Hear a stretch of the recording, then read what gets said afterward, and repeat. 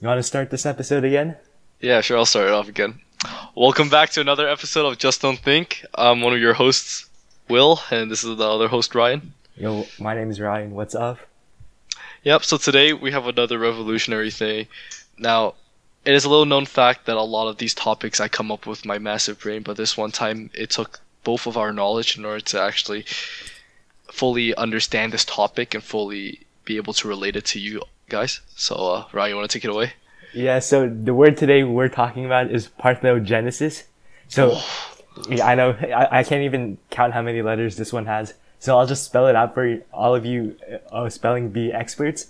So the spelling here is Parthenogenesis. Flawless spelling, flawless spelling. I know, like, I should have won a spelling bee if they didn't cuck me for the competition, but that's another tragic. story. I know.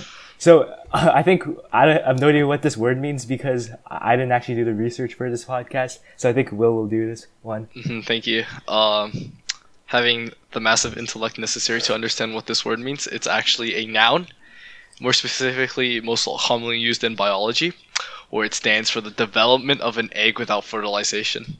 So how do you feel about living now that you know that?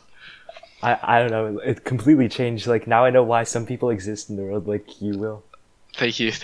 I'm truly humbled by the words you've just said. But how does that happen? Like, how do you develop an egg without fertilization? Do you like? I don't know, man. Do you know when you like crack an egg open and you fry it? Is that like a development of an egg? Is that parthenogenesis? I think those are parthenogenic eggs. Yes.